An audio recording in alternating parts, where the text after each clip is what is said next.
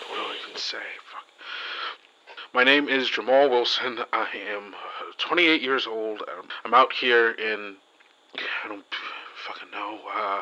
I'm lost out here. It's dark, it's cold, and I'm all by myself. Me and a couple of my friends, we came out here. It was our high school reunion. We rented a cabin, and I thought, fuck, man, we just wanted to get away from home. Fuck. Shouldn't have come out here.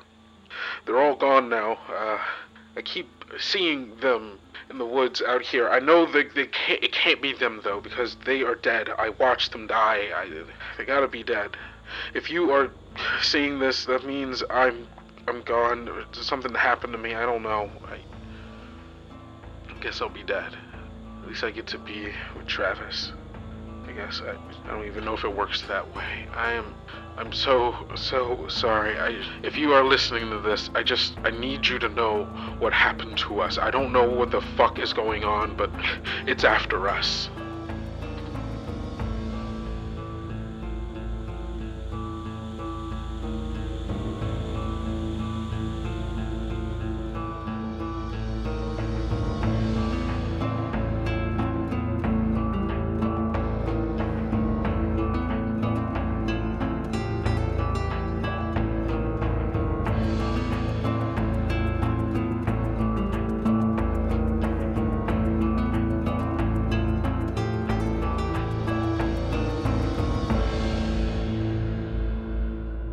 Hello, everyone, and welcome to another episode of Tales Yet Told, an actual play podcast dedicated to telling weird and fun stories full of imagination, thoughtful characterization, and inclusivity. I am your lone player today. Actually, it's just me, Kendrick, or Kendo if you prefer. I use they, he pronouns, and you can find me everywhere on the internet at Kendo Makes Films. And you can find this actual play podcast, you're listening to it right now, but if you're looking for it on its socials, you can find it on Twitter and Instagram at Tales Yet Told. This is a solo game. I already kind of said it, but I'm playing by myself today. This is new territory for both of us, both the podcast and myself. I've never played a solo game ever, actually. I'm a little nervous. I'm finding it kind of hard to figure out like how this is gonna go. I usually play with other people. I'm an improvisist by nature, and usually that requires me to be with another person and kind of bounce off of them and the energy that they give me. So doing something by myself is a little nerve-wracking just because I haven't really done any kind of like large creative activity by myself in like quite a while, actually. I think it's going to be fine. I think we're going to have a good time here, and we'll kind of figure it out. I believe in you, you believe in me, and we're kind of in this together. Thank you so much for being here, actually. It means a lot to me. Okay, so let's actually get into this. Today we are playing The Dark, a solo game by a good friend of mine, Kirby Franklin, of Disaster Tourism. Kirby is an amazing game designer, a very good friend of mine. They are actually kind of the reason I'm even doing this. They got me into indie tabletop RPGs back when I was still just a lonely little creator on TikTok trying to find my niche. And I was, super into Dungeons and Dragons, as a lot of people are. And then Kirby, as well as a lot of the people that I met through them, including my good friend Ibrahim, if you listen to Prayers in the Static. Kirby is an amazing friend, really helped open my eyes to the wide world of tabletop RPGs and indie TTRPGs. I've always wanted to play one of their games, and this is me playing their game.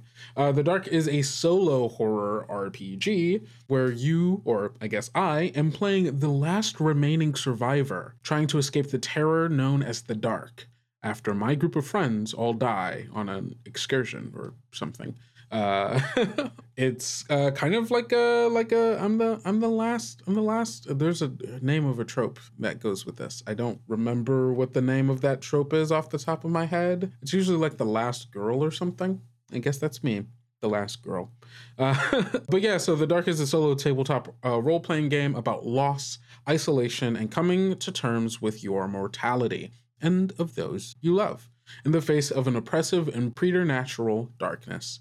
Yeah, so this is a game. I got some candles around here. I'm going to be blowing these. I guess I can just kind of explain. So this game uses a deck of standard playing cards with a singular joker, a 6-sided die, and a 4-sided die, 4 candles, 12 strips of paper large enough to jot small notes on, and a pencil to write with. So yeah, I've got my 4 candles around me. They aren't lit yet. I am playing in what is primarily the dark.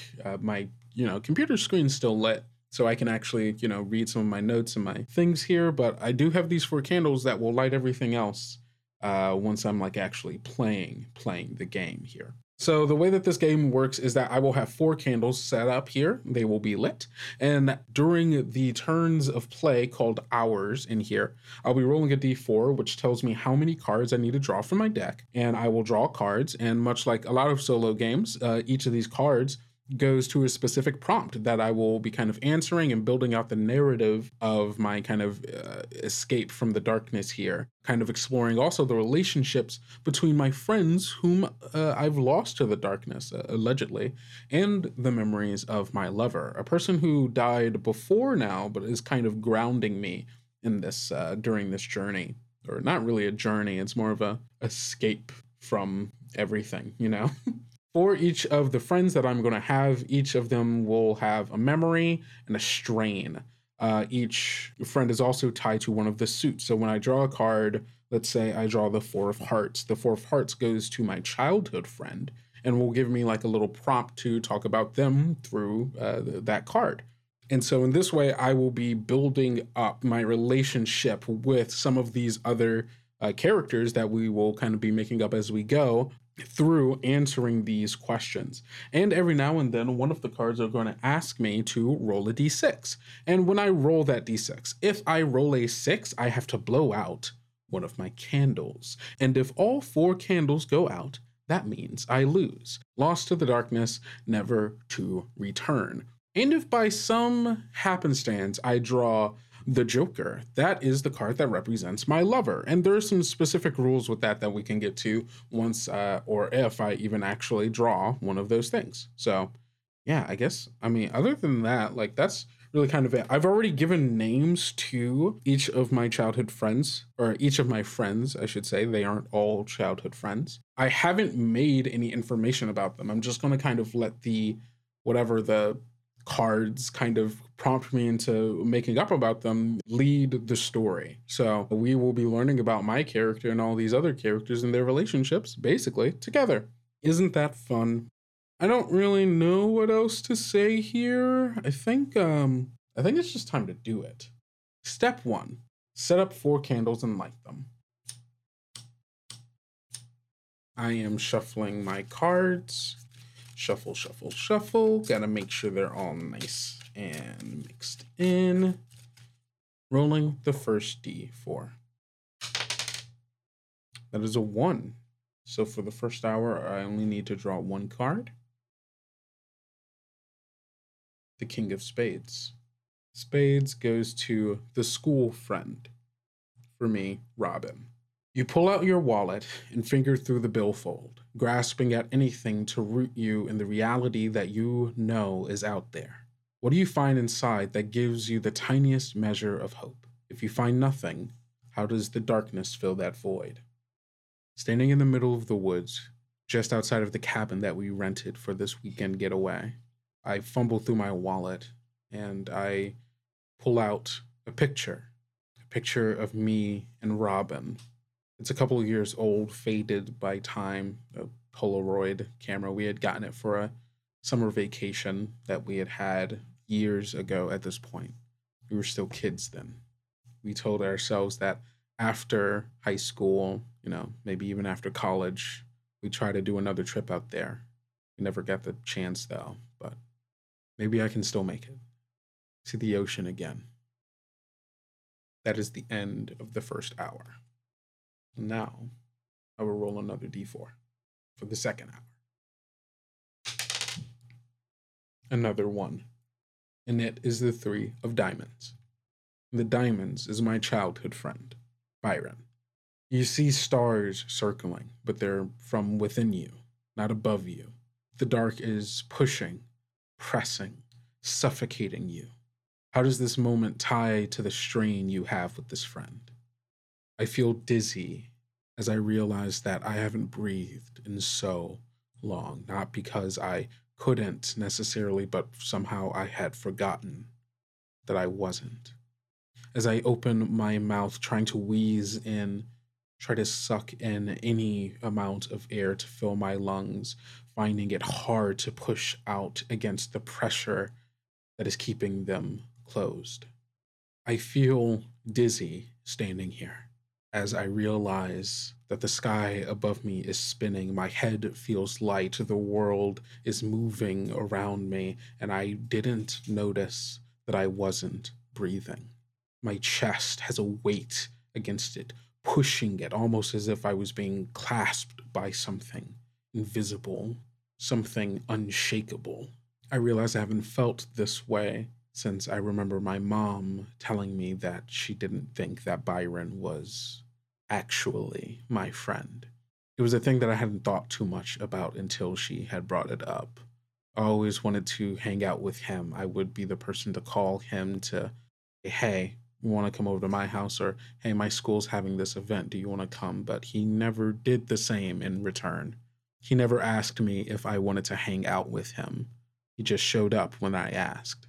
And I guess now that I think about it, it means that, at least he showed up every now and then, I guess.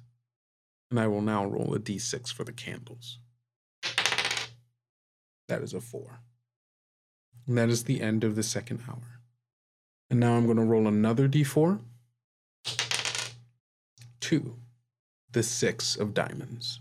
Fumbling through a long, narrow tunnel of stone, the dark seems to recede within, giving you a moment to collect yourself. One moment of this friend's strain brings you near to tears as the dark recedes from you. As I stumble around the woods, trying to find a way to escape this darkness, I find myself almost falling into a sewer tunnel, and I crawl my way deeper into its depths, away from the darkness outside. I feel so lonely. I am the only one that's left. It was like all those times that Byron didn't show up. It didn't happen a lot, but when it did, it really sucked. I needed someone around. I didn't really fit in early on at school, and so that he was a friend that I had known for years in elementary school, and I thought it would be the same when we were in middle school, but it really wasn't. And I don't know if it was because of distance or if it was, we just went to different schools, we were around different people, or maybe it was even before then, and I just didn't know. The 3 of spades, the school friend. You look down at your arm and it's missing. No, that can't be right. You look behind you and back at your arm and it was there all along. What runs through your mind when you don't see your arm? It doesn't hurt as bad as I thought it would. As I look down at my arm and it's missing there for a second, there's this moment that I'm panicked. Not because I'm missing an arm and I'm looking around for it, but I'm wondering, why doesn't it hurt? I know it's gone, but that kind of thing should hurt when you're missing a part of yourself. It should hurt, but it doesn't. I rolled my d6 and got a 6. That is the first candle gone. And that is the end of the 3rd hour. 3. The 10 of spades. You flip through photos on your phone. As you take a moment to breathe, you see a group shot of all of you, but you have your arm around this friend. They have their arm around you. How does seeing this photo after all that has happened make you feel? I wish Robin and I spent more time together after high school. She was really cool, and I feel like a lot of the reason that I am the way that I am, or kind of turned out the way that I did, for better or worse, was because she was in my life. And she added so much, but time and distance does that. It pulls you away from people, even people that you think that are going to be there for the rest of it, but it doesn't. The Ace of Clubs. Clubs is the work friend. You hear a faint buzzing like 100 flies, only it's not flies, it's lights. You hear a sound drilled into your head, the sound of those lights from your workplace. It begets a memory you had almost forgotten about. The first day you arrived at that job where you met this friend. A moment that, while insignificant, had shaped your entire outlook on your career and birthed a strong friendship.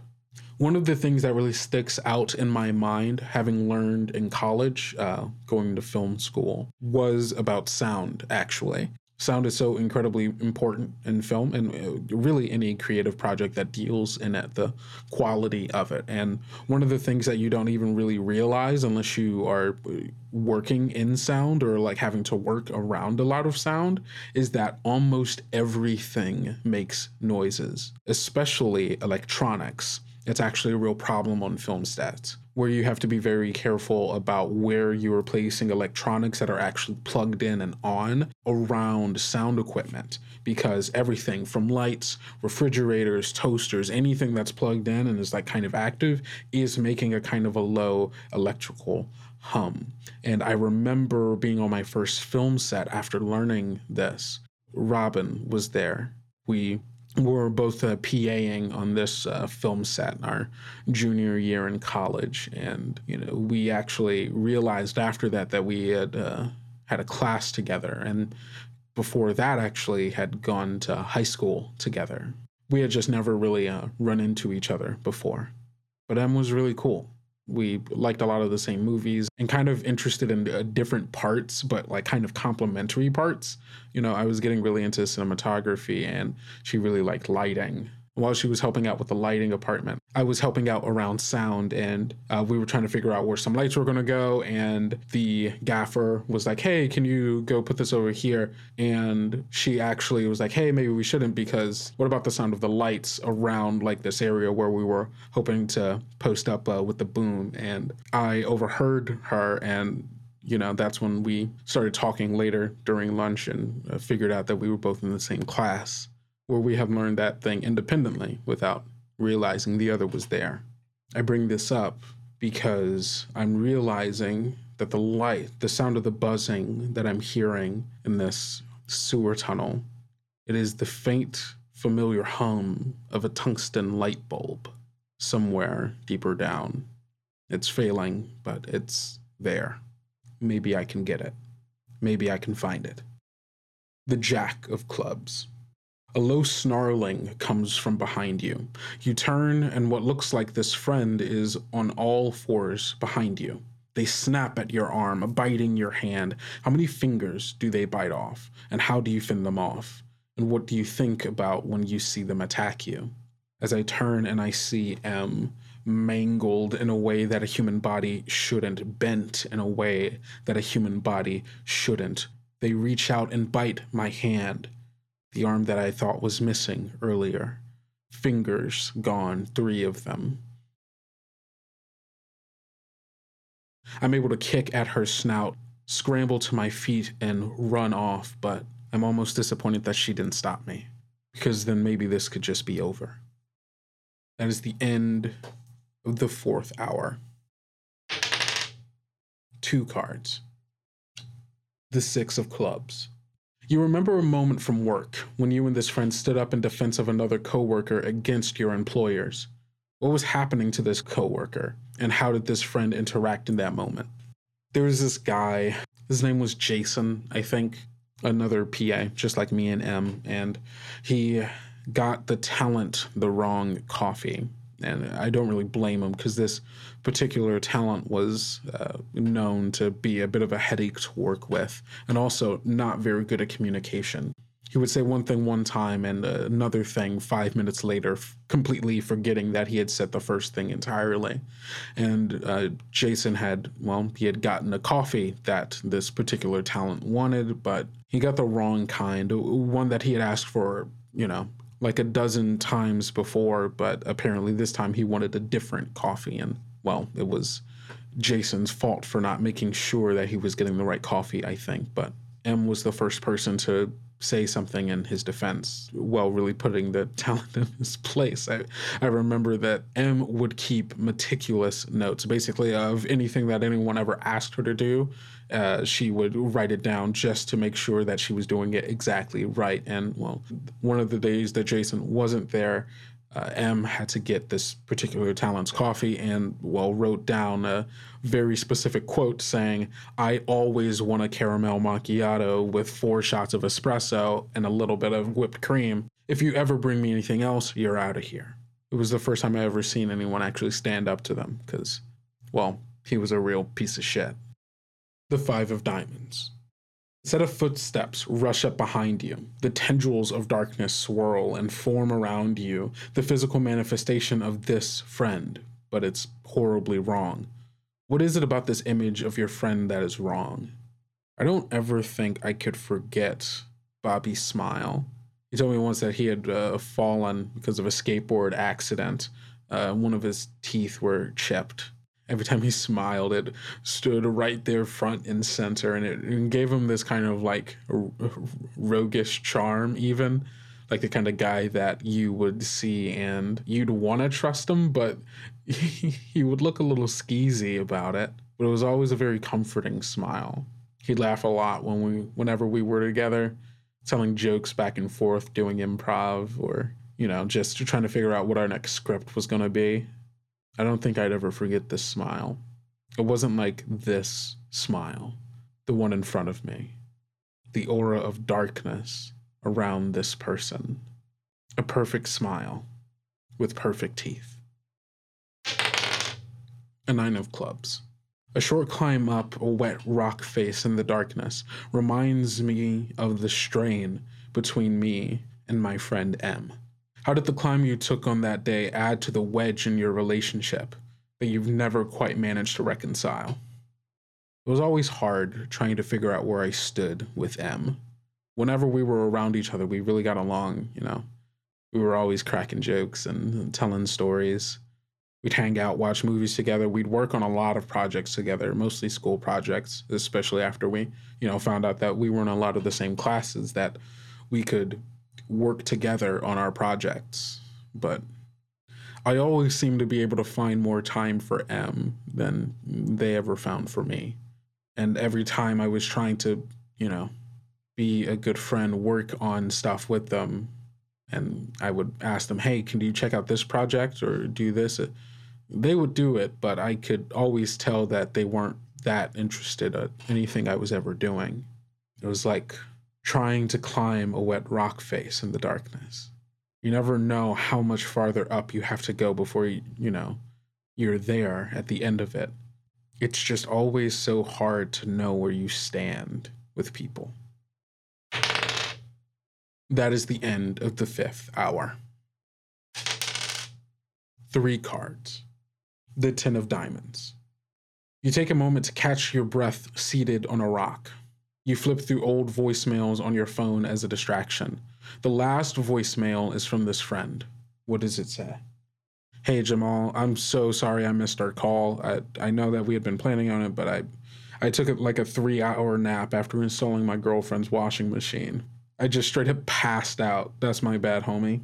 When you get this, let me know. Maybe we can schedule another time to talk. All right, see ya." The 5 of Hearts. You stumble over the heft of something limp. Inspecting what lays there, it's the body of this friend, your childhood friend. They're headless, limbless, and torn open. You barely contain your bile as you look closer. You see a precious memento in their chest. What is this memento, and what memories do you recall of it? When Byron and I were in elementary school, we had these things called clubs, kind of. They weren't really clubs. They were essentially what I know now are like role-playing games where we would all make up our own characters with, stories and lore or whatever.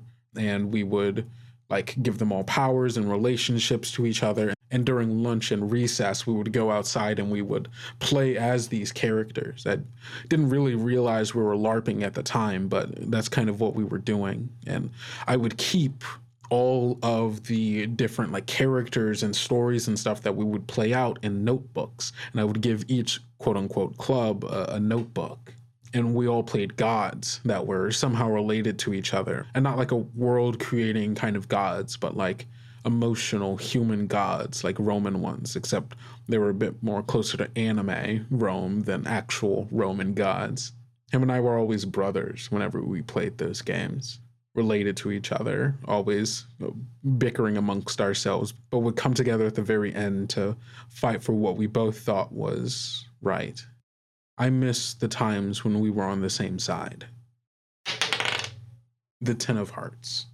A prominent moment from this friend's past pops into your mind. You don't know why at first, but after a minute you realize what prompted the memory. What do you see in the dark that prompts the memory, and what is the memory?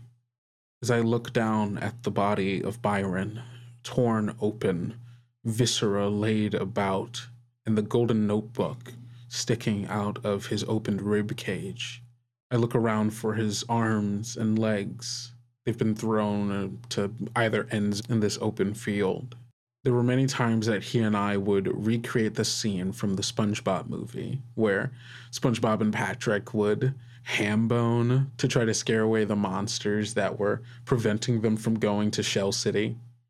But I guess he couldn't ham bone his way out of this one. And that is the end of the 6th hour. 1. The Joker. I was in love only once, but they passed. His name was Travis. He died in a car accident 3 years ago. The most profound moment that he and I had together was actually on our first date. It was the moment that I realized that I could really go through anything with him and it would be okay. We went out to eat. I had actually met up with him after, like, almost right after I was done with my job. I was actually still in my work clothes when I met up with him. Thankfully, my work clothes were actually kind of dress casual, so it ended up working out. We both got some food, had a few drinks. I remember that there was a moment of silence between us. We were silently eating and drinking, almost not looking at each other, and then we caught each other's eyes and we just kind of smiled because, I don't know, I think we both really just wanted to look at each other. And then he told me I was really cute. And he was the first person to ever say that. And I mean, I thought he was cute too, so I said it back. And it was the first time I had ever called anyone cute, but it felt good. Now that the lever has been drawn, at the end of every hour, I will roll a d6. If the result is 6, I will add a strip of paper to the card, and when I do so, I will write down a single word or a brief phrase that elicits an evocative memory that links to the prompt. For each ace that is drawn, the d6 result necessary to add memories to the Joker is decreased by 1. I've drawn 1 ace so far, which means that my d6 result needs to be a 5. And that is the end of the 6th hour. 2. The 8 of Spades. An old truck, rusted out from the inside, was crushed into a tree, but inside was an old break-action shotgun. It looks like it works, you hope. Have you ever used a weapon like this before? If so, when? If not, are you scared too? When I was in elementary school and kind of early middle school, I went to an all-boys summer camp every summer. Camp Timberlane for boys. Every week, you would choose 4 different activities to do for the week. And you would, like, every day, essentially, you would rotate between those 4 things. And quite often, I would take riflery. It was really my only experience holding and using a gun. But I always felt kind of cool, like a hunter or a sniper, being able to shoot targets. I don't know if shotguns are like that, probably a bit more of a kickback, but it'll have to do. The 9 of Spades. You stumble and fall into a rock, hitting your head and briefly losing consciousness. What do you dream about while you're blacked out? And what shakes you awake a few minutes later? Back in high school, my group of friends would always go to one of our friends' house to hang out. They lived not too far away from our high school, and they had a pretty big house, so it was a good place to hang out. Plus, they had a pool in their backyard. And every now and then when the weather was right, we would go swimming in my friend's pool. And, well, because there were quite a few of us and we were all a bunch of rowdy kids, oftentimes we would play chicken in the pool. And there was this one time, Robin and I were on a team against another group of our friends, and she was on my shoulders. And there was a point where while she was trying to push back against one of our other friends, trying to knock them into the water, that her weight shifted and kind of made me have to move backwards in order to keep my balance. And I started accidentally walking into the deep end as a result. And I got deeper and deeper into the water until I was almost fully underwater. And she didn't realize that this was the thing that was happening. And as I was trying to get her off of me so that I could come above water and be able to breathe, she, well, didn't realize that that's what was happening and did her best to try to stay on. And, well, thankfully I was eventually able to get her off, or else things could have gone a lot worse. I'm awakened by the sound of thunder a few minutes later. It's about to rain. That is the end of the 7th hour.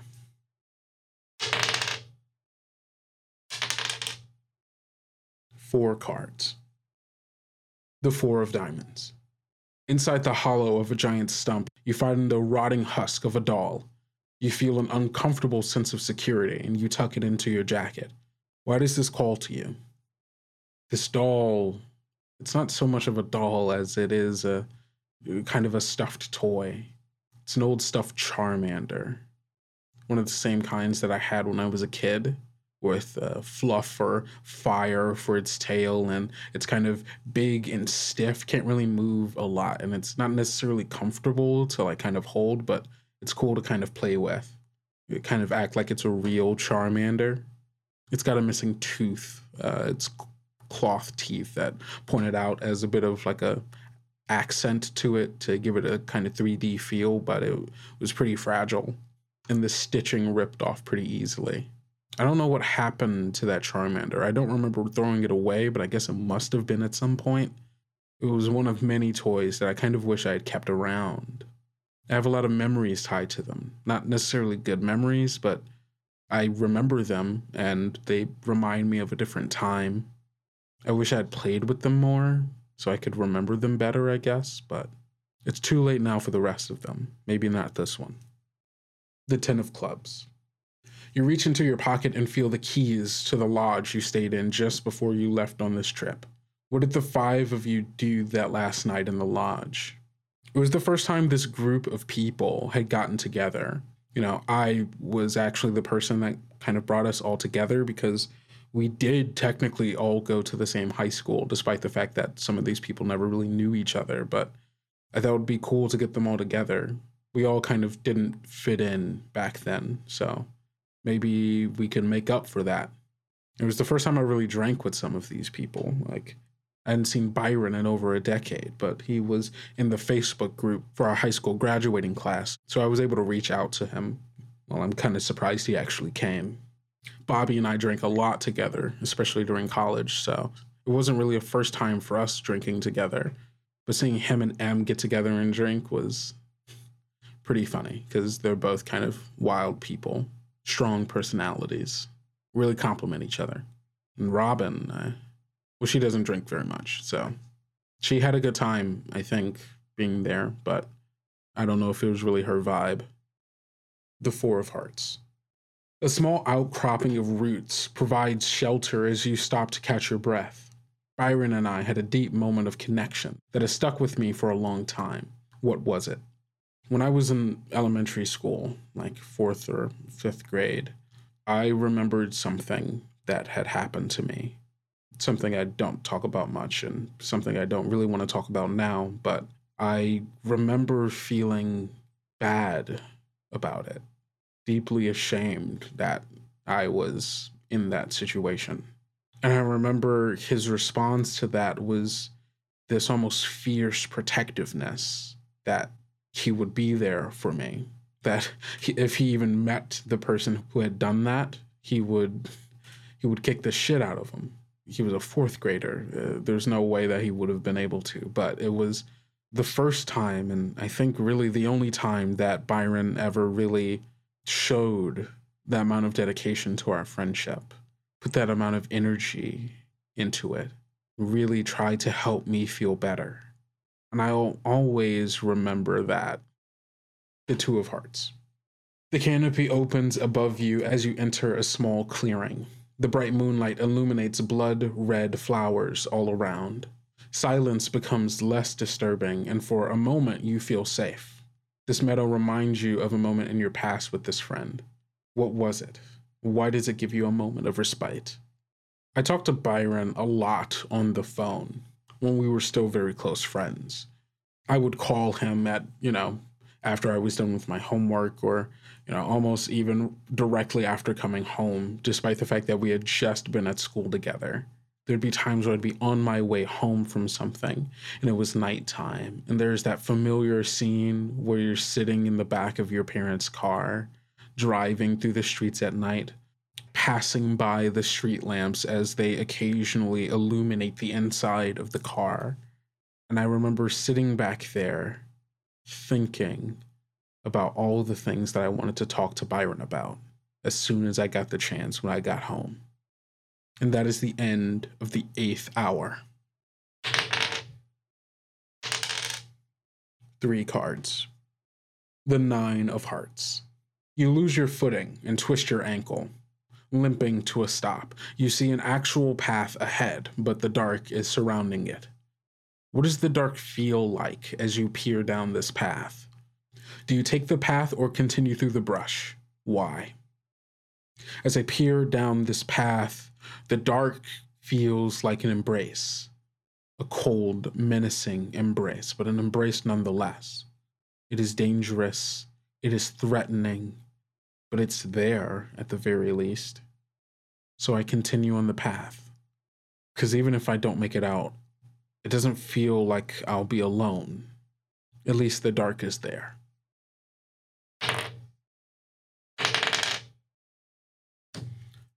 The 6 of Spades. A thin needle of moonlight illuminates a grinning face in the canopy above you. This reminds you of a moment with this friend several years ago on a much different camping trip. Looking into the canopy, a thin needle of moonlight illuminates a grinning face in the canopy above you. This reminds you of a moment with this friend several years ago on a much different camping trip. Looking into the canopy of the trees, you saw a familiar face. What was it like then? The face. Your friend? The trip? How does it make you feel to remember that moment?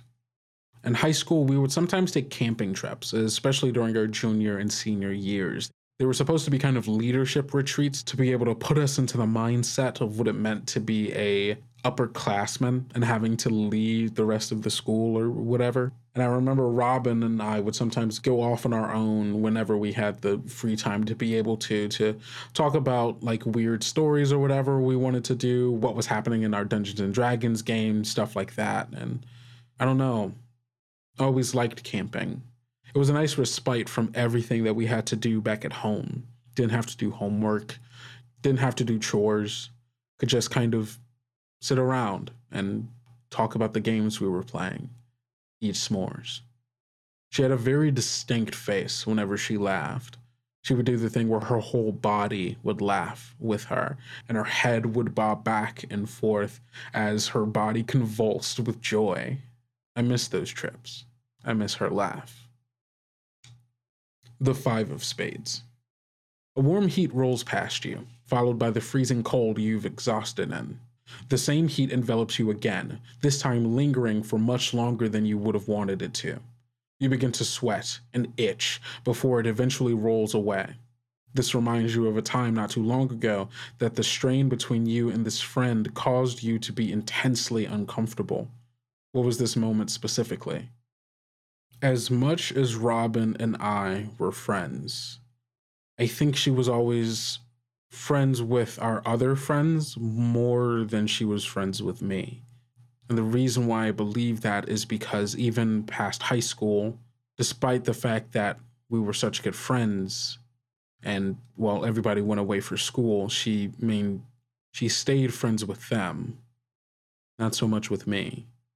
Not that we weren't on friendly terms, it just, She talked to them more than she talked to me. And there was a period of time post high school where we had some campaigns going between our friends. And, well, we were going to play this game of Shadowrun, and she didn't invite me. I found out about the game later because, one of our mutual friends was playing in it and was telling me a story about what happened. And when I asked her why she didn't ask me to play, she said she didn't think to, that she had just forgotten. And that is the end of the 9th hour. That is a 5, which means I can now put a memory on the lover card. Vulnerable.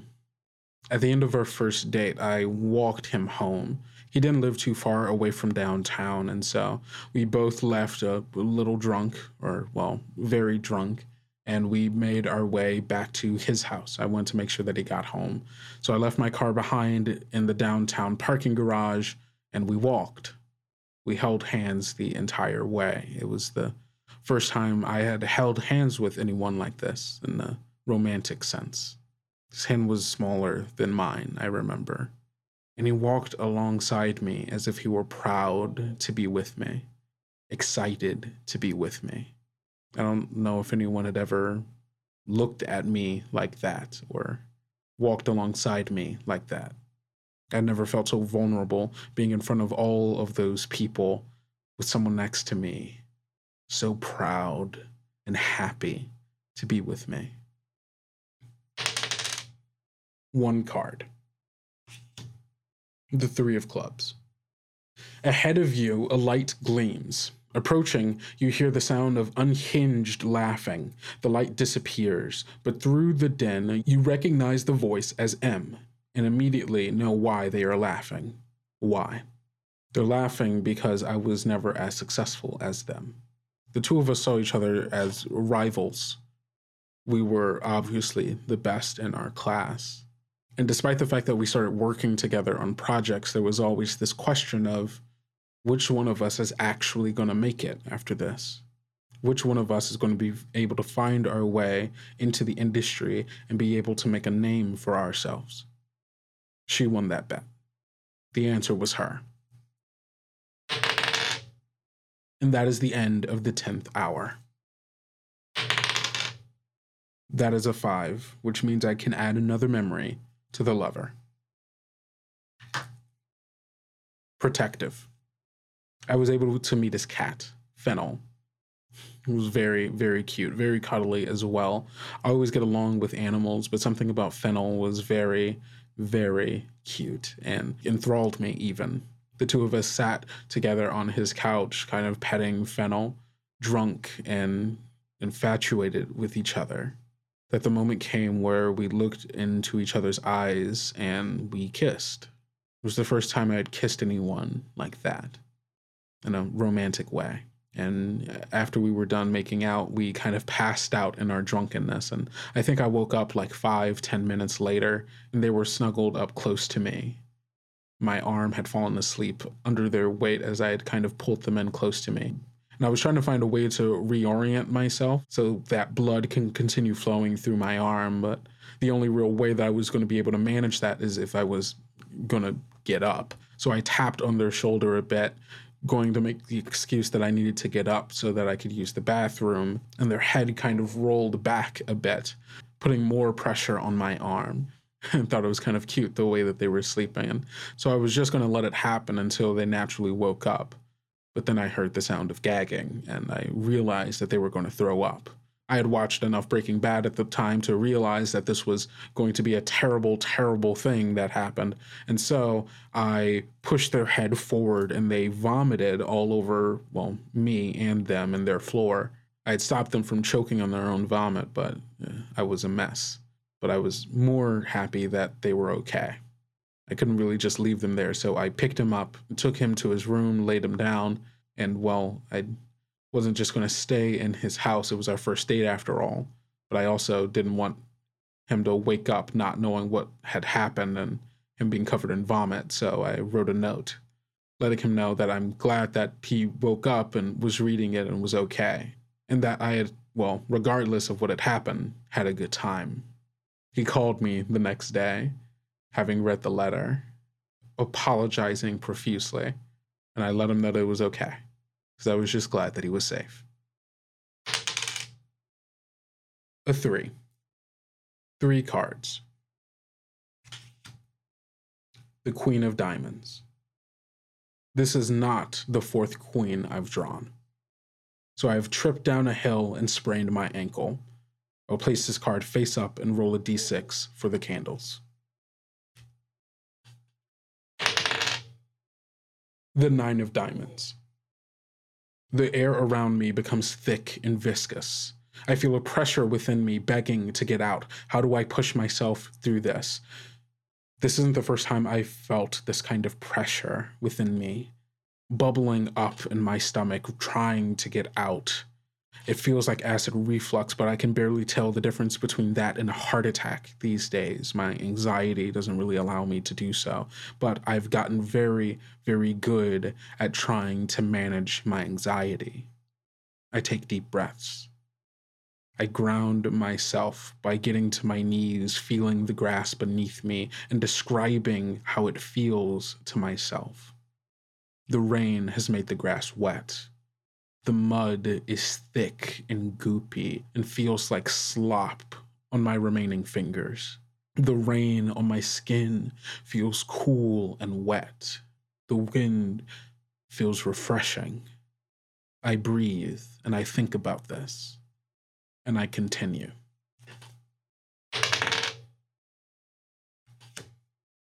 The 4 of Clubs. The wafting aroma of your favorite meal intrudes upon you. You follow it as best you can, but it leads nowhere. That simple smell, however, rejuvenates you, if only the tiniest amount. What is your favorite food? And in what way is it connected to M? When you are on a film set, there's only a handful of things that Crafty can really afford to continue to stock on a day-by-day basis. Stuff that's easy to eat, stuff that's refreshing, and stuff that gives you the sugar and energy you need to push through a early morning shoot or a late night one. Tangerines, fruit snacks, Red Bull, Capri Suns, coffee, and water. There's something about the sweet, pungent smell of tangerines that really takes me back to the time sitting on set with M, waiting for someone to come over and yell at us saying that we weren't doing something that no one had told us to do, but were expected to do anyway. The Ace of Spades. The scratching of chalk on a chalkboard. The ringing of a bell. School was difficult for many. Was it for you? You remember walking the halls daily, often side by side with this friend, avoiding or confronting those who meant to cause you trouble. A specific moment sticks out as your memory floats in and out of the classrooms, one that you could possibly never forget. What was this moment? How did this friend help you survive your school years, and how does it make you feel knowing the chances of seeing them again are nearly gone?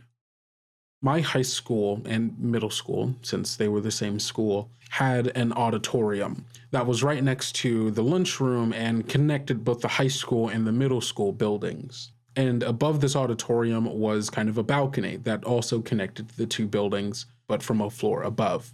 And before and after every school day, we would walk back and forth on this balcony, just kind of doing the rounds, just talking, not really doing anything specific. It was just good to walk back and forth like that.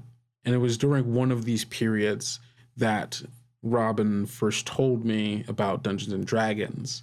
She was recommending me a set of videos by a content creator that we were watching at the time called Spoonie, who was mostly on the channel SpoonieExperiment.com after he had separated with Channel Awesome. And he had this series called Counter Monkey, talking about all the tabletop games he had played back when still working at a comic shop during his late high school, young adult days. And that's how I learned about Dungeons and Dragons, which, well, I guess kind of dominoed into me really caring about tabletop games and attempting to find a community in that. I owe a lot of who I am to Robin. I don't know why I don't reach out more. I think we still would have been very good friends if I had. And that is the end of the 10th hour. Because there are two aces, the number on the d6 that I need to roll in order to add a memory is 4. I just rolled a 4.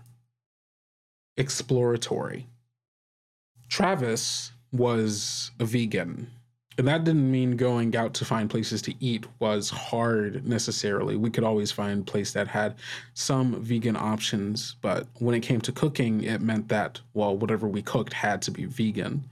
I learned a specific recipe from them that I still cook today, even. It's sauteed onions and bell peppers with a little bit of garlic, crushed tomatoes, chickpeas, and various seasonings.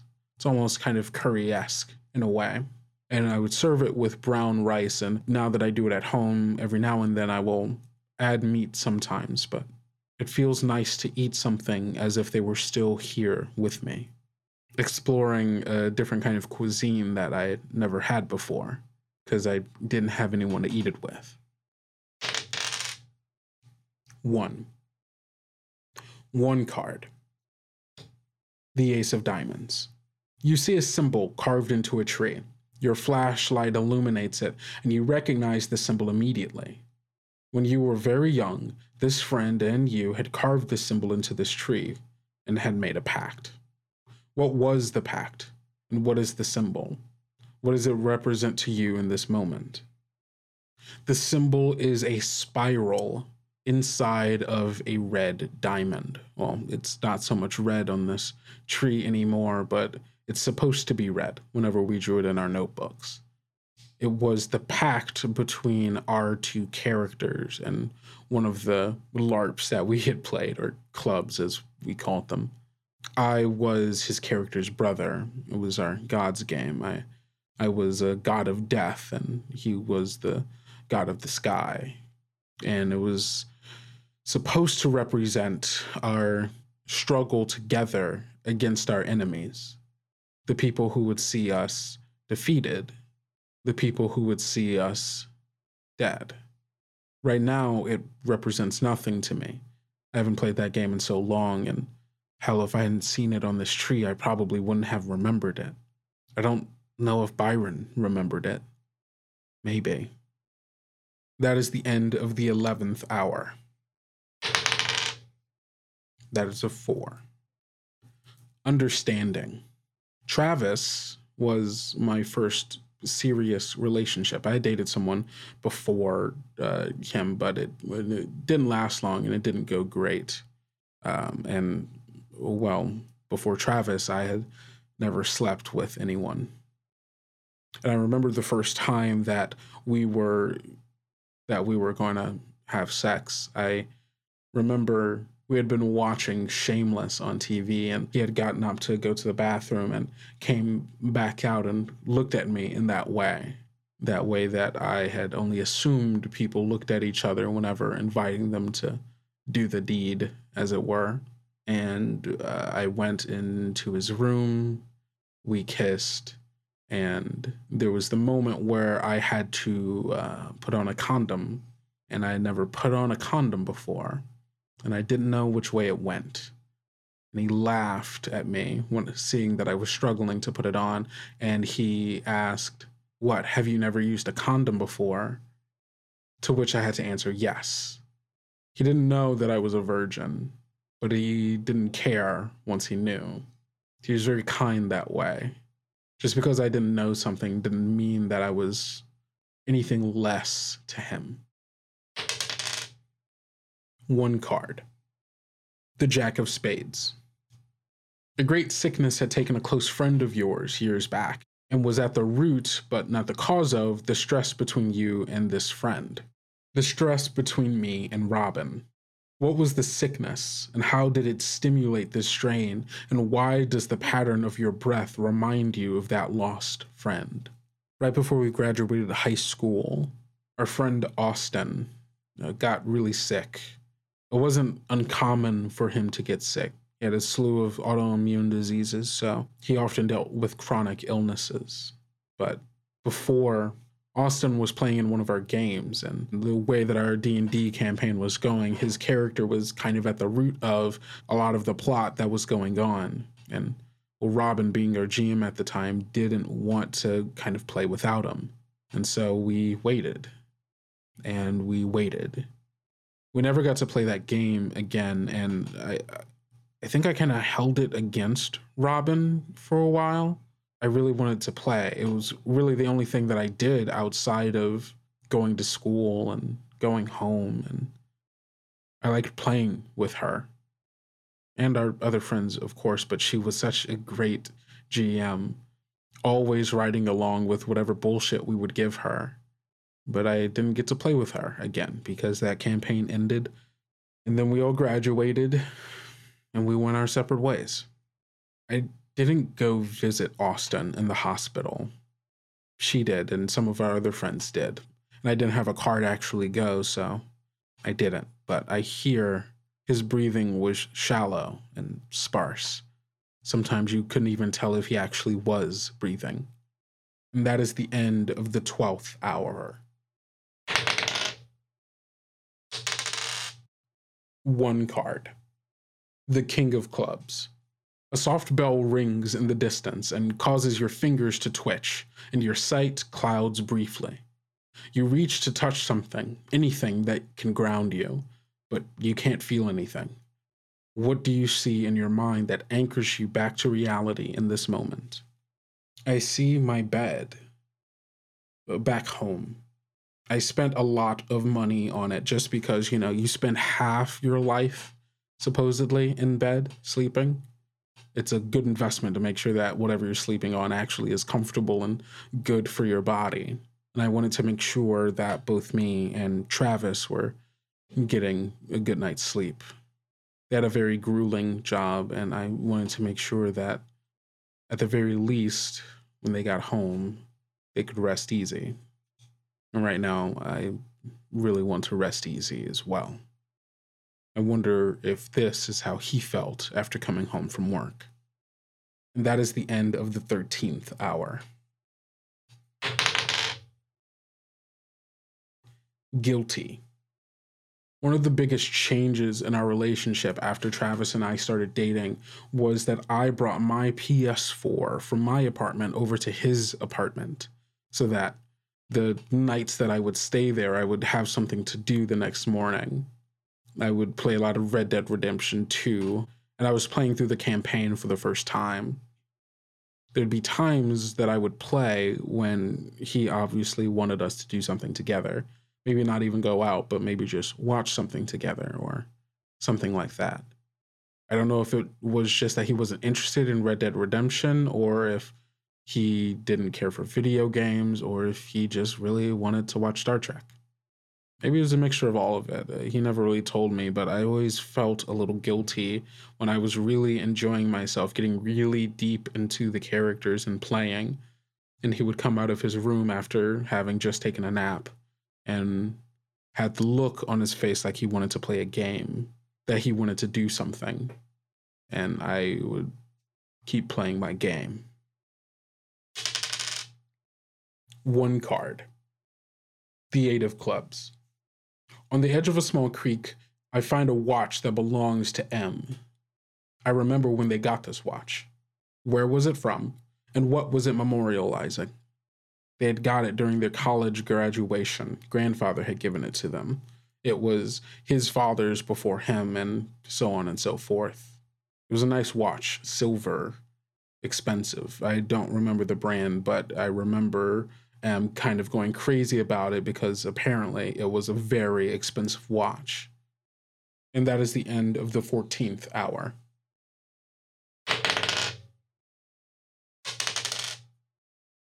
Four cards. The 6 of Hearts. You hear the huffing of a deer and the crumpling of leaves. You at least know that regardless of the dark, you aren't entirely alone. Does this bring you any measure of comfort?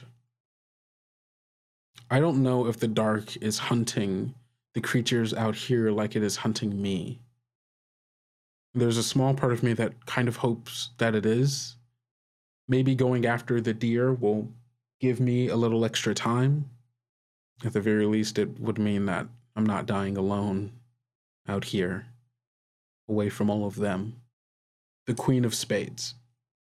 This is not my fourth queen, so despite the fact that my flashlight's battery dies and my phone battery dies, I remember that there are several used batteries in my pack, and some of them still work. So I will place this card face up and roll d6 for the candles.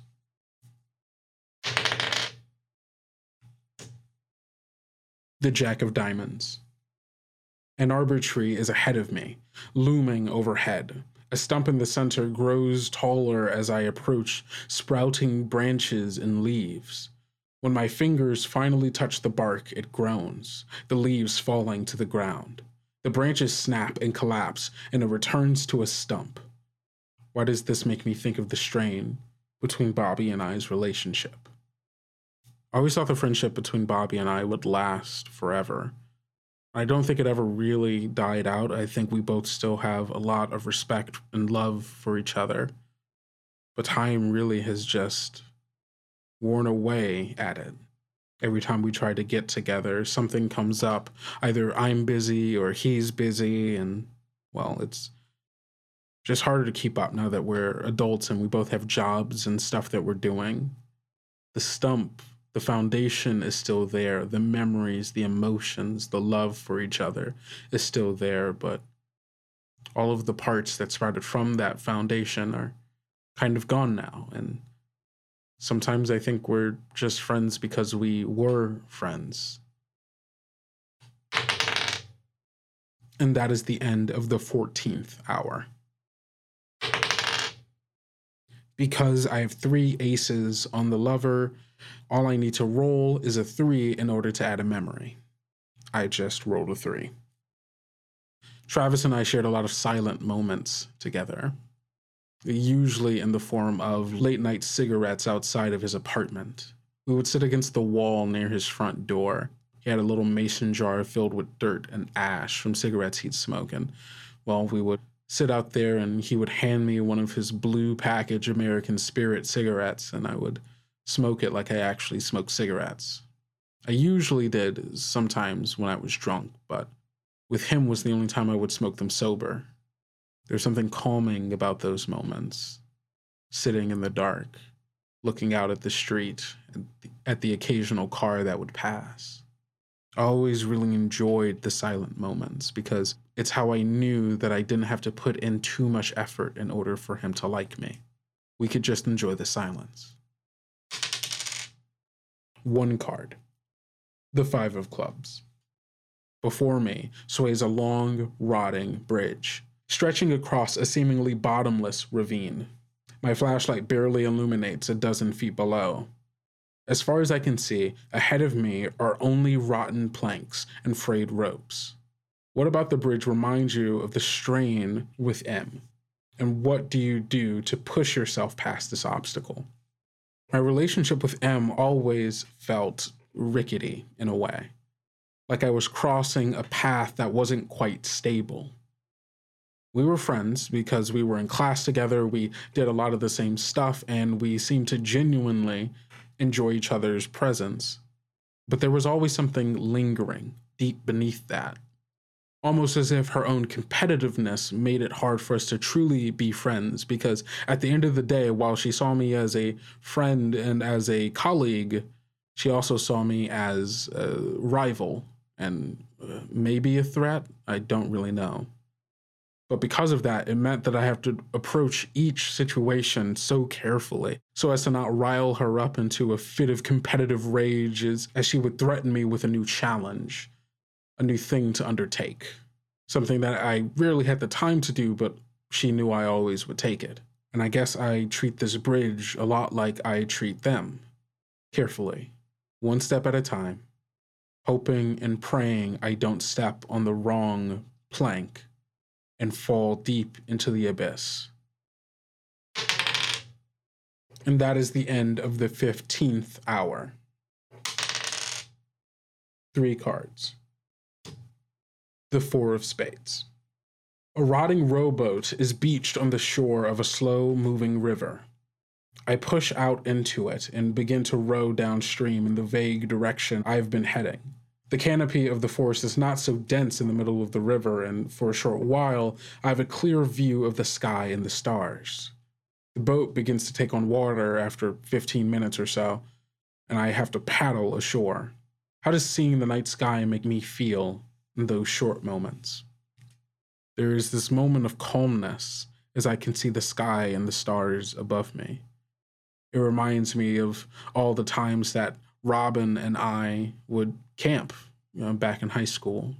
She happened to be a scout actually when we were in high school, so she would tend to do a lot of camping anyway. And she would show me some of the things she'd learned.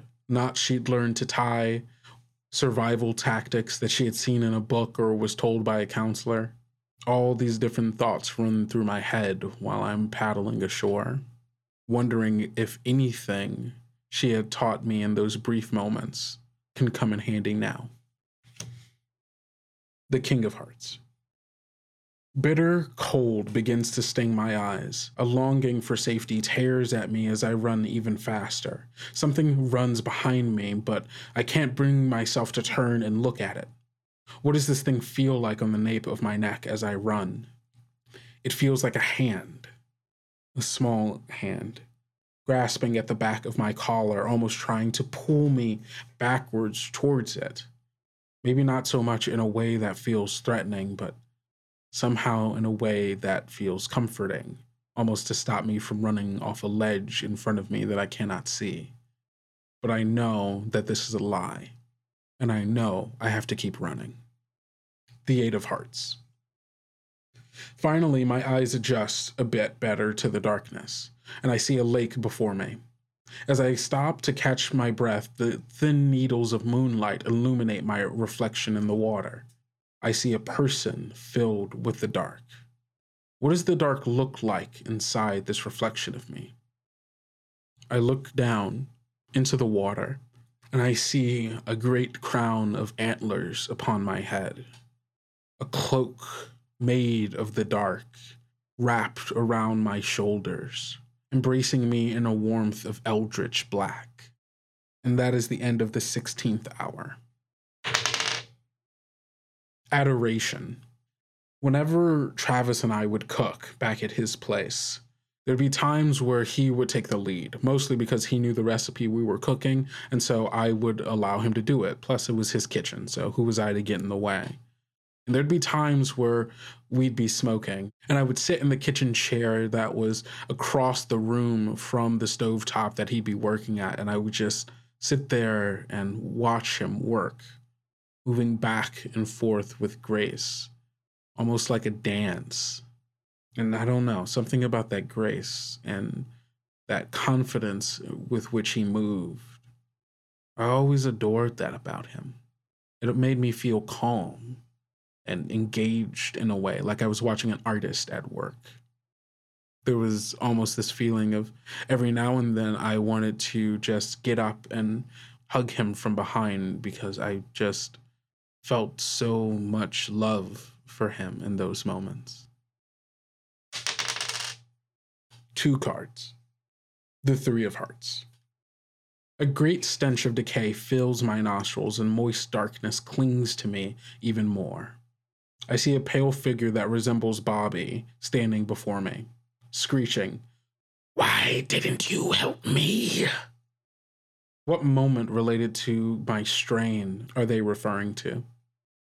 After a project that Bobby and I was working on one time in college, we threw a rap party after it. The project was an entire school year worth of work between us and all of the people working alongside us.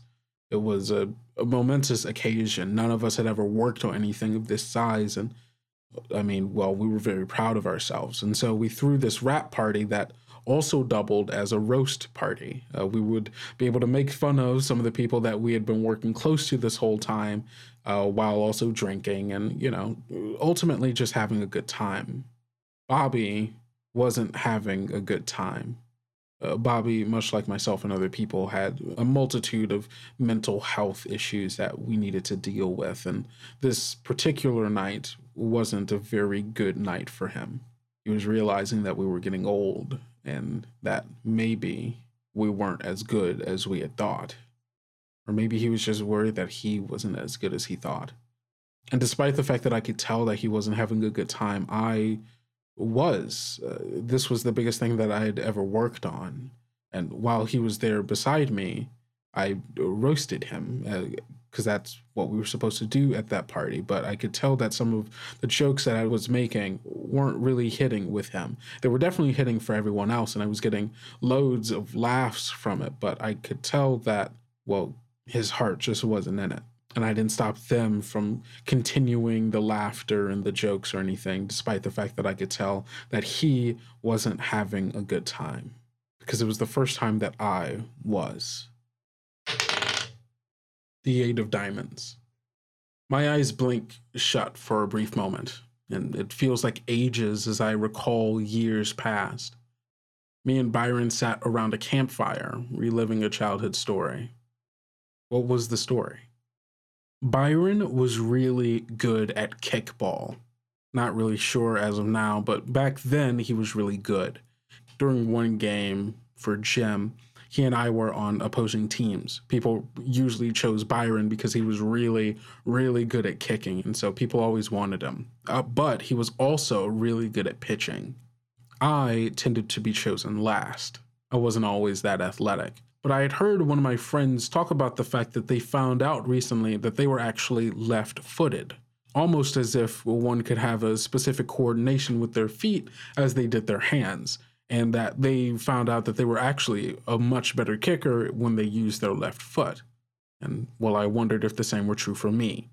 And so, when master pitcher Byron had me up at the plate, everyone tended to think that, well, it was going to be an easy out. I wasn't very good.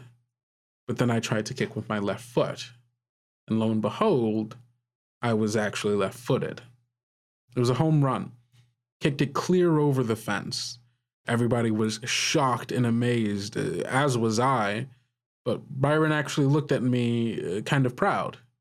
He was the only one that I think actually thought I could do it. And that is the end of the 17th hour. Comfort. A lot of my memories with Travis are of the two of us on his couch watching Shameless. I had heard of the show before, but hadn't really got into it until he introduced me to it. And I almost immediately fell in love with the characters and tone and cinematography of the show. And there are a lot of times that we would just sit there and watch it for hours. And on occasion, we would fall asleep in each other's arms watching the show. I don't know why, whenever I was near them, I always felt tired, at ease, comfortable. It was so easy to fall asleep next to him. One card. The King of Diamonds. I huddle inside a knot of roots, attempting to warm myself. I find a cigarette in my pocket. Is it mine? Do I smoke it or do I throw it away, and why? It's actually one of Travis's, or one that he gave me. I didn't really smoke outside of drinking or whenever I was at his apartment, but he gave me one right before he left home to go to work, the day he got in that car accident. He said it was his last one anyways, and that he was going to buy another pack on his way home. I didn't have the heart to tell him that I didn't really smoke. I didn't throw it away because it was, well, the last thing that he gave me. I did throw it away then, and I'm not going to throw it away now. And that is the end of the 18th hour. One card.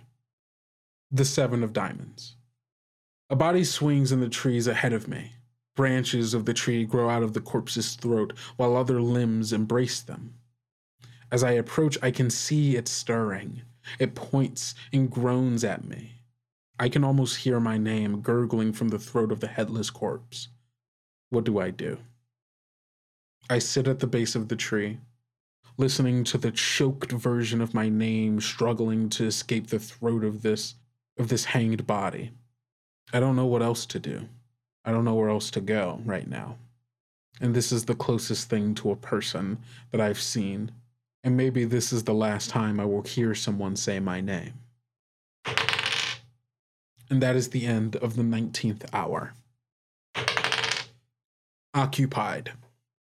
Travis occupied my life in a way that no one else had ever had. Basically, every time I wasn't working or at school, I was at Travis's house. I barely even went to my own apartment other than to get clothes every now and then or having to take care of stuff back there. And as soon as I was done, I would go back to Travis's. I just liked being there, more so than I liked being anywhere else.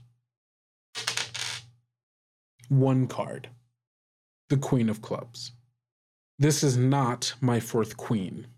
And despite the fact that I lose hope, slump to my knees, and drop my flickering flashlight, I remember the time that Bobby and I wrote our first script together. It ended up changing a lot by the time that we were actually finally done for it and ready to pitch it as the first show for a large-scale project that we were working on. But I remember the ferocity in which we would throw ideas back and forth at each other about this wild story of two friends stuck in a larger conspiracy after having accidentally run over a random pedestrian. I think I was at my most creative when I was with Bobby, when I was able to bounce ideas off of him, and he was able to bounce ideas off of me, and we would spiral into the most wild and nonsensical stories. But they were so enthralling, probably because we were so passionate about them. And so I get up and run. And that is the end of the 20th hour. Regretful. I have so many regrets about things that I never got to say to Travis. The night before the day he died, we got into a brief argument. Some things had been troubling me, mostly about myself, but it was putting a strain on our relationship because I needed to take time to be able to understand, well, what exactly I needed, or what I thought I needed at the time. And I said things to him that I didn't mean, and things that I never got a chance to apologize about. 2 cards. The 7 of Clubs. I blink, only to find myself sitting quietly at a dining table. A wooden lamp flickers as it illuminates a wall-papered dining room.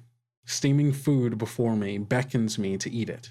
As I stare, I realize how wrong everything is.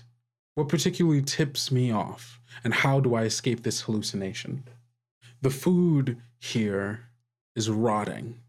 Despite this fact that it has the smell of every delicious meal I've ever had in my life combined, the aromas of sweet fruits, salty meats, savory sauces with a bit of acidity that tickles my tongue in the way that I like, I know that this food isn't real. I know that this food is a trap. And so I push away from the table and I run away. The 2 of Clubs. A bark pierces the silence, followed by panting and patting of paws on leaves. I hear another gentle woof. Try as I might, I can't find any sign of a dog, but it sounds familiar. So familiar. Why? It sounds like Sandy. My first dog. It was my cousin's boyfriend at the time. He had this dog that he needed to get rid of and, well, didn't want to give it to a shelter, and I'd always wanted a pet that wasn't a fish at the very least. And so, despite the fact that my mom had some misgivings about the whole idea, she let me have Sandy. She was this cute little beagle pup, so full of energy and life, and had the cutest bark. Sadly, 2 years later, we had to give her away because we were moving into a place that didn't allow dogs. And that is the end of the 21st hour. Simple. Things were so simple with Travis. I didn't have to do a lot of work to make things work with Travis. We could just sit in silence, either smoking or watching TV, or even the times when I was playing video games and I could tell that he wanted to do something else. He still sat there next to me, watching intently, asking me questions about what was going on. I didn't have to try too hard or justify my presence. I could just be there. and he would love me all the same. 4 cards. The 2 of spades. I stumble across the remains of a shack. The walls are crumbling and the roof has caved in, but it's a safe place to take a few moments to breathe. What do I do to steel myself? I pace. Whenever I'm thinking, I'm pacing. For whatever reason, the motion allows me to think better. I don't know if it's a blood flow thing, as I'm walking, blood is flowing to my brain so I can think easier or something like that. I don't know if any of that's true, but pacing is what helps me whenever I know that I have to make a big decision or do something that I wasn't prepared to. The 7 of spades. A slithering and a giggling comes from my left side, then my right. The dark is low and creeping around my feet. What does it look like? Or what does it do when it wraps around my ankles? What do I do in response? The dark looks like a pair of hands, grabbing at me softly. I let it. There's almost a warmth to its hands. The Jack of Hearts. Howls echo through the forest. I can feel the darkness recede for a moment before rushing back around me. What does it feel like when I'm clenched by it once again? Like an embrace. As it pulls me down to the ground, I feel myself wrapped in its clutch. I don't know if I can escape it. It's strong, much stronger than me, and I'm so tired. I just want it to be over. The Queen of Hearts. This is my 4th queen I've drawn. I have fallen into a pit covered by sticks and leaves. I have lost my will to fight, and the darkness slowly consumes me alone at the bottom of this hole. Thank you so much for listening to this episode of Tales Yet Told. This was a wild experience. That was a lot. And I ended up, something about solo games, I guess. And I don't know if this is normally the experience. Because I don't really have anyone else to bounce like ideas and like concepts off of, I end up just having to really take parts of my own past and my own history and kind of embed that into the story. And I don't know, it makes this feel so much more intimate in that way, which I guess is the point, you know? I really like this, actually. The dark, this definitely did give me the sense of like being the last person and like that sense of loneliness. I think I got particularly lucky because I only rolled 1 6 for the candles. So I still have 3 of my 4 candles left. And I've gone through most of the deck, actually. I literally only have 3 cards left in this deck. And had I not drawn the queen, then I actually also would have had my last note to put onto the Joker, so that I was literally 1 card away from possibly winning this game, which is kind of wild. But fate had other ideas, I guess. So yeah, again, this was The Dark, a solo horror RPG by Kirby Franklin of Disaster Tourism. You can find more of their games and more info on all the stuff that they're working on Twitter at DTRPGs, and you can find all of their games at disastertourism.games. Thank you all so much for listening. As always, new episodes of this come out every other Wednesday. And don't forget to leave a review or tell your friends on Apple Podcast, Spotify, and Podchaser, or, you know, wherever else you're listening to this. If it allows you to rate and review, please do that, because it's really the only way that we can get more information out there for people, so we can keep growing this little community of people who like listening to the stuff that we're putting out, I guess. And it also lets us know how you are feeling about the show and like other ideas and stuff from you all. All in all, it's just really helpful, and I would appreciate if you did it. You can also find us again on Twitter and Instagram at Tales Yet Told for more information about new episodes coming out, art that we're putting out, and all of that fun stuff. I've been your host, Kendo, or Kendrick, whichever you prefer, and you can find me everywhere on the internet at Kendo Makes Films. This has been a great time, everyone, and I can't wait to do some new stuff that's coming soon. I know you all have seen it already by now, but our new mini arc that we're about to go into, Whispers in the Sea, is a pirate game, and I'm very excited to essentially give more information out for all of you. You'll be seeing tweets and stuff and all that, blah, blah, blah, blah, blah. Yeah, you get it. By this point, you all are probably not listening and want to get on with your lives, and you know what? I appreciate it that you took any time out of your day to listen to us. It means a lot. So don't forget to go out, eat enough food, drink enough water, get enough sleep, and take care of yourself. Because self-care is very important, especially in the days we're living now. And don't forget to love yourself like we love you. Bye.